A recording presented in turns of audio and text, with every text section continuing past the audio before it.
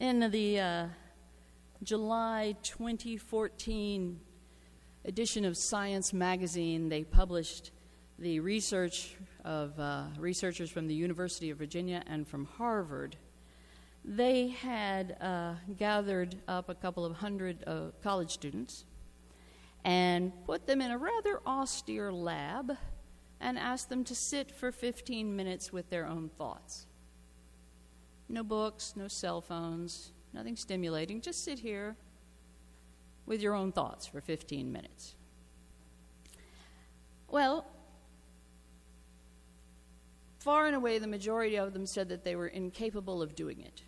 Absolutely, utterly incapable. That it was boring.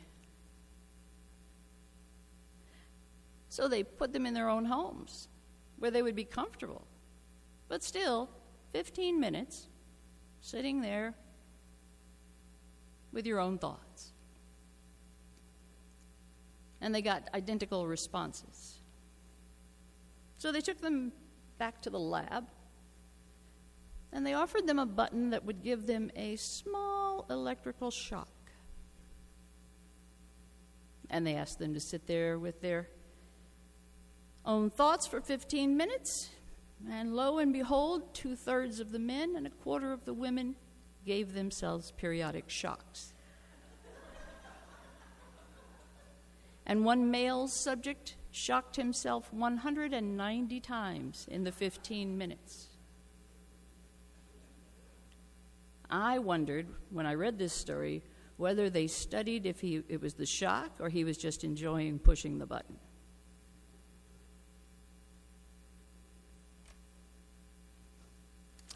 I became interested in the season for nonviolence about 20 years ago. Just after the Nobel laureates announced it, I was serving in a parish at that time, and I wondered different questions. You know, some years I would talk in the season of nonviolence about war, and some years I would talk about our interpersonal behaviors, and some years I would just talk about peace of mind, like I am today. And I came across an interesting bit of research. It seems that when television was introduced in the United States, some of us were here, we're not going to say. When television was introduced in the United States, about 20 years later, there came a large uptick in violence. A large uptick in violence. Now, in the United States, this could be gun violence or any number of things.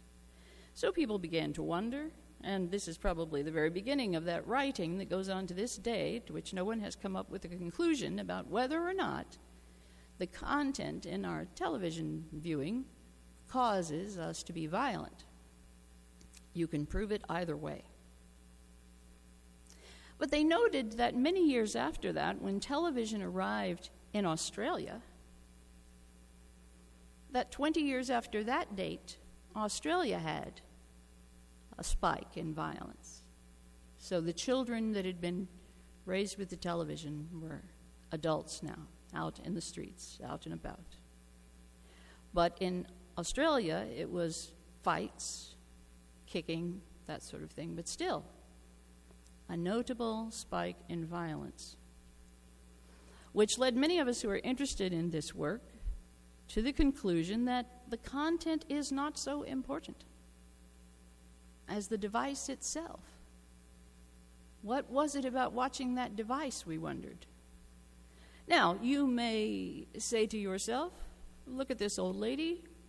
She just doesn't like video games.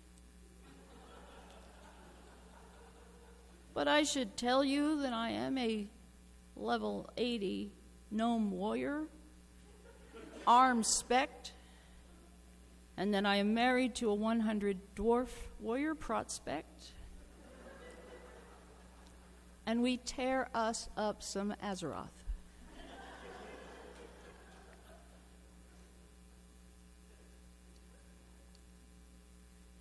And I will also play just about anything else.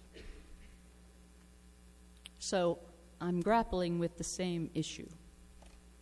Now, the thing about content There have been many wonderful stories about and research done by the American Pediatrics Association, that sort of thing, about whether or not violence in video games was causing violence among young people. Now, one of the things that is indisputable is that violence has gone precipitously down during the period of video game sales, and the sales have gone wildly up. So if I look at a graph, I see violence, ding, ding, ding, ding, ding, and I see video games, choo. Now, you would think that there would be a correlation, wouldn't you? More video games, more violence. But when they looked only at boys and girls who, in fact, played video games with violence in it, they discovered that they were anywhere from 20 to 300% more likely than their non-gaming peers to be in physical fights, to have hit or beat someone else, to have done property damage, theft, have poor grades in school, to skip school, to be suspended. The only thing that they were less likely to have done, boys and girls together, was to have been threatened by someone. And the boys were much less likely to have been bullied. And the girls were about equal, the gamers and non-gamers, in the number of them that had been arrested. So we could take that bit of information and we could say that it's content. Look, of the kids who watch the games, 65% have been in a physical fight recently. But if we look at some more data,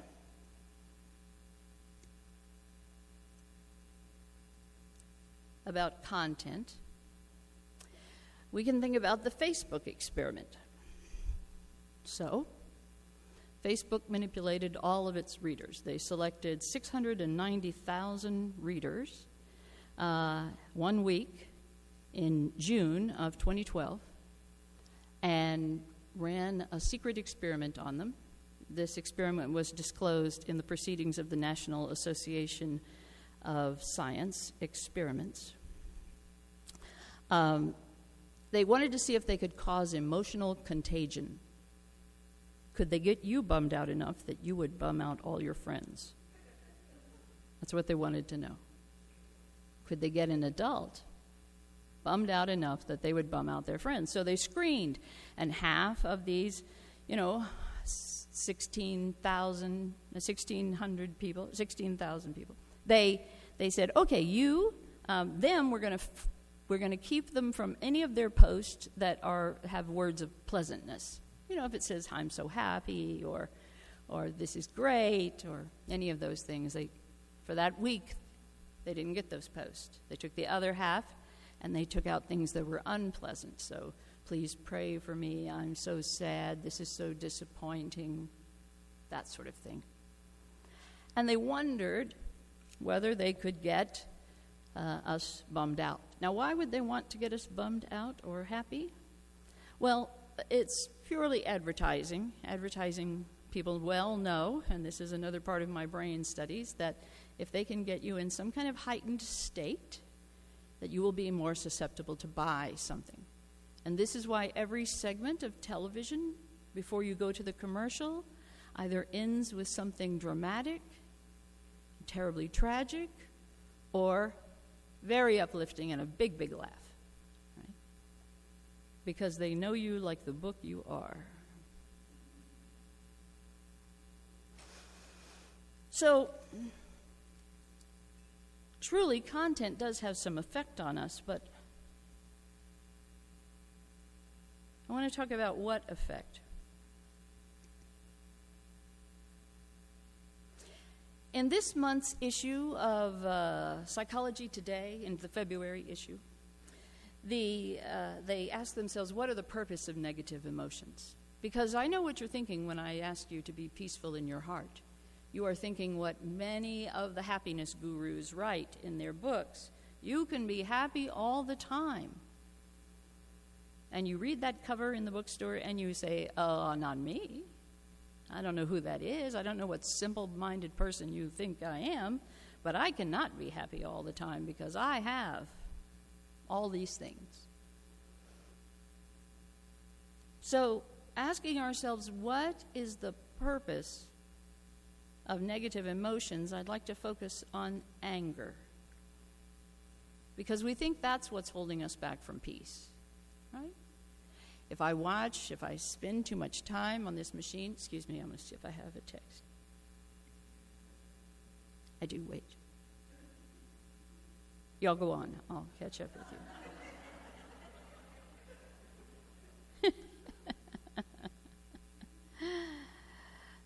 Yeah, greetings from Columbus, Ohio. That's nice. Okay. You don't know them. It's okay. So we think that what is holding us back, we worry so much about this violence. I've been worried about it for 20 years. I've known about the television experiment and that there is something about just physically being drawn into that alone space, that focused space, that has an effect on our minds and on our actions. And often we think of peace and anger. I could either be at peace or I can be angry. So when we think of this from a what is the value of being angry perspective, one of the things that immediately psychologists tell us is that the value of we feel angry when we feel undervalued, under-respected, when someone takes us to be less able, less smart, less valuable. This may ring with you about our inherent worth and value principles. So when people disvalue me, so I'm trying to do something, but you come and snatch it up and take it away from me, the response is anger, because I am being undervalued. When at work, I don't get the respect that I think I deserve, or I'm belittled. I get angry. And when I am angry, my motivation is to action, and that action is built around regaining my power in the situation. Regaining my power. So what happens if I'm pissed off and I want to be a gentle person? I want to keep peace in my heart. Well, this is what all of that is about. I can be angry. I can be righteously angry. We have a hymn in our hymnal, which I don't believe I ever understood until I began to study this. We are a gentle, angry people. We are a gentle, angry people.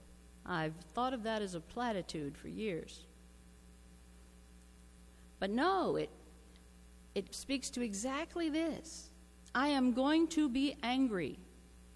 There are matters of disrespect and of disvaluing of myself and other persons, and I am going to be angry, and that is okay, because that anger can lead me to action, to regain my own sense of worth relative to everyone else, and to regain some equality between persons, so that some persons won't be feeding ourselves to illness while other people are starving.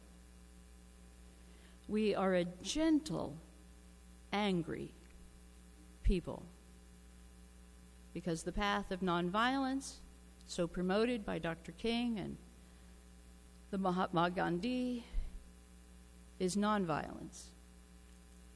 And I can tell you I don't much like nonviolence. It gives me a headache. And yet, it is the only thing I've ever found effective. Because the minute that I start disrespecting somebody else, then they get angry, right? And now we're going to town, and there's going to be nothing but escalation. Oh, no, you don't. Let me tell you what you are. Well, yeah, let me tell you what you did. Well, wait a minute, let me go get one of your friends to tell them what you did. Let me just shoot something at you over the border. What? How dare you shoot something at me? Who do you think you are, and who do you think I am? I'm going to shoot right back at you. I'll shoot 2 so you'll know I'm better.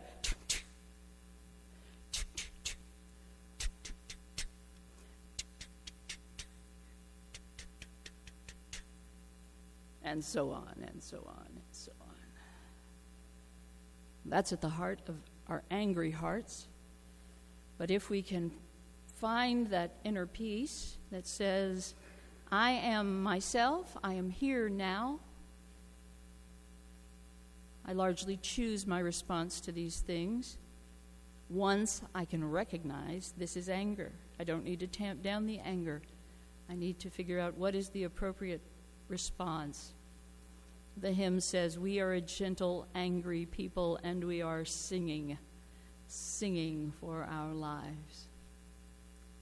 When protesters broke into worship service in our congregation in New Orleans, protesting our stands on reproductive rights and screamed at the minister in the pulpit, she began them in singing. And now we have a protocol that we send to congregations. In case of emergency, sing. I offer it to you as a strategy as well. Now, Susan Blackmore, who is sometimes called the Queen of Consciousness, you may know her because she spent decades of her life studying paranormal activity and then said, whoops, I was wrong, that was stupid. So then she wanted to go on and think about consciousness. So what is it? I think I had that experience. What is it in my consciousness that makes me think so? She says, we began with the evolutionary process of genes. We went on to the evolutionary process of memes, which is an idea becoming contagious and building itself without our help.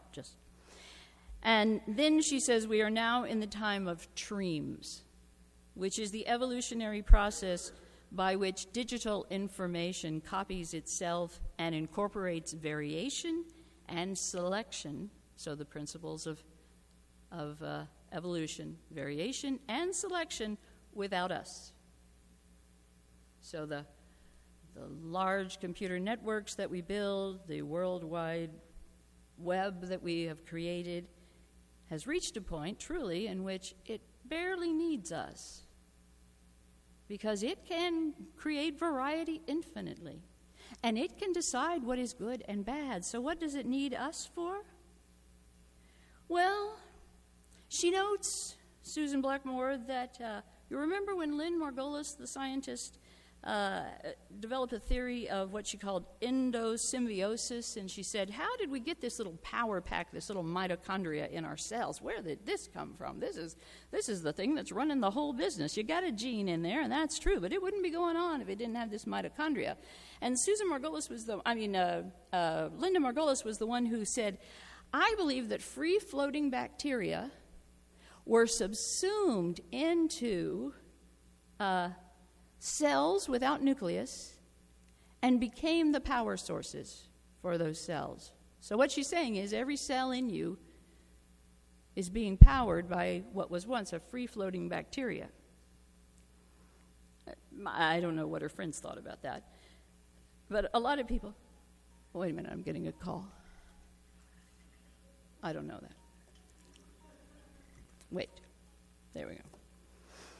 It happens at 11 every Sunday. Every Sunday during worship, I get this kind of thing. So what does Susan Blackmore drive from that theory of endosymbiosis? I know you're hoping she's hoping that computers will come into our cells and be some. You wish. She says, and I think it's important because I wrote it down. We are being absorbed into this thing. She means the worldwide computer system, as its power producers, becoming the mitochondria for the great machine. We are giving up, they're calling you now. We are giving up our independence and control over ourselves, our children, our relationship, and the planet, without realizing what we've done. Let me go back. We are being absorbed into the thing as its power producers. Becoming the mitochondria for the great machine, we are giving up our independence and control over ourselves, our children, our relationships, and the planet without realizing what we've done. And she said we are programmed to this because we are constantly being overstimulated, and like little rats, we run back for it. We run back for the blue light that keeps us awake all night, and we tell ourselves that using the blue light before bedtime will make us awake, make us go to sleep. Oh, I always read it. I always play video games until I'm tired. Bull. She says that we become more anxious and depressed and so more susceptible to the stimulation of the machine. And I hope you sleep better over that. I'll leave you a word of encouragement, though. We are easily distracted.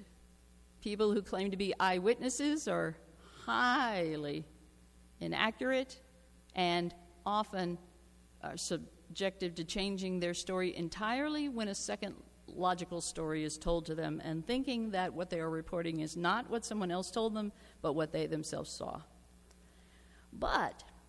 And we also do not experience things through this. Like if I'm taking pictures of something, making a recording of something, I will remember almost nothing of what occurred unless, the science tells us, I have deeply focused on something. So if I've done a really close shot, I will remember that.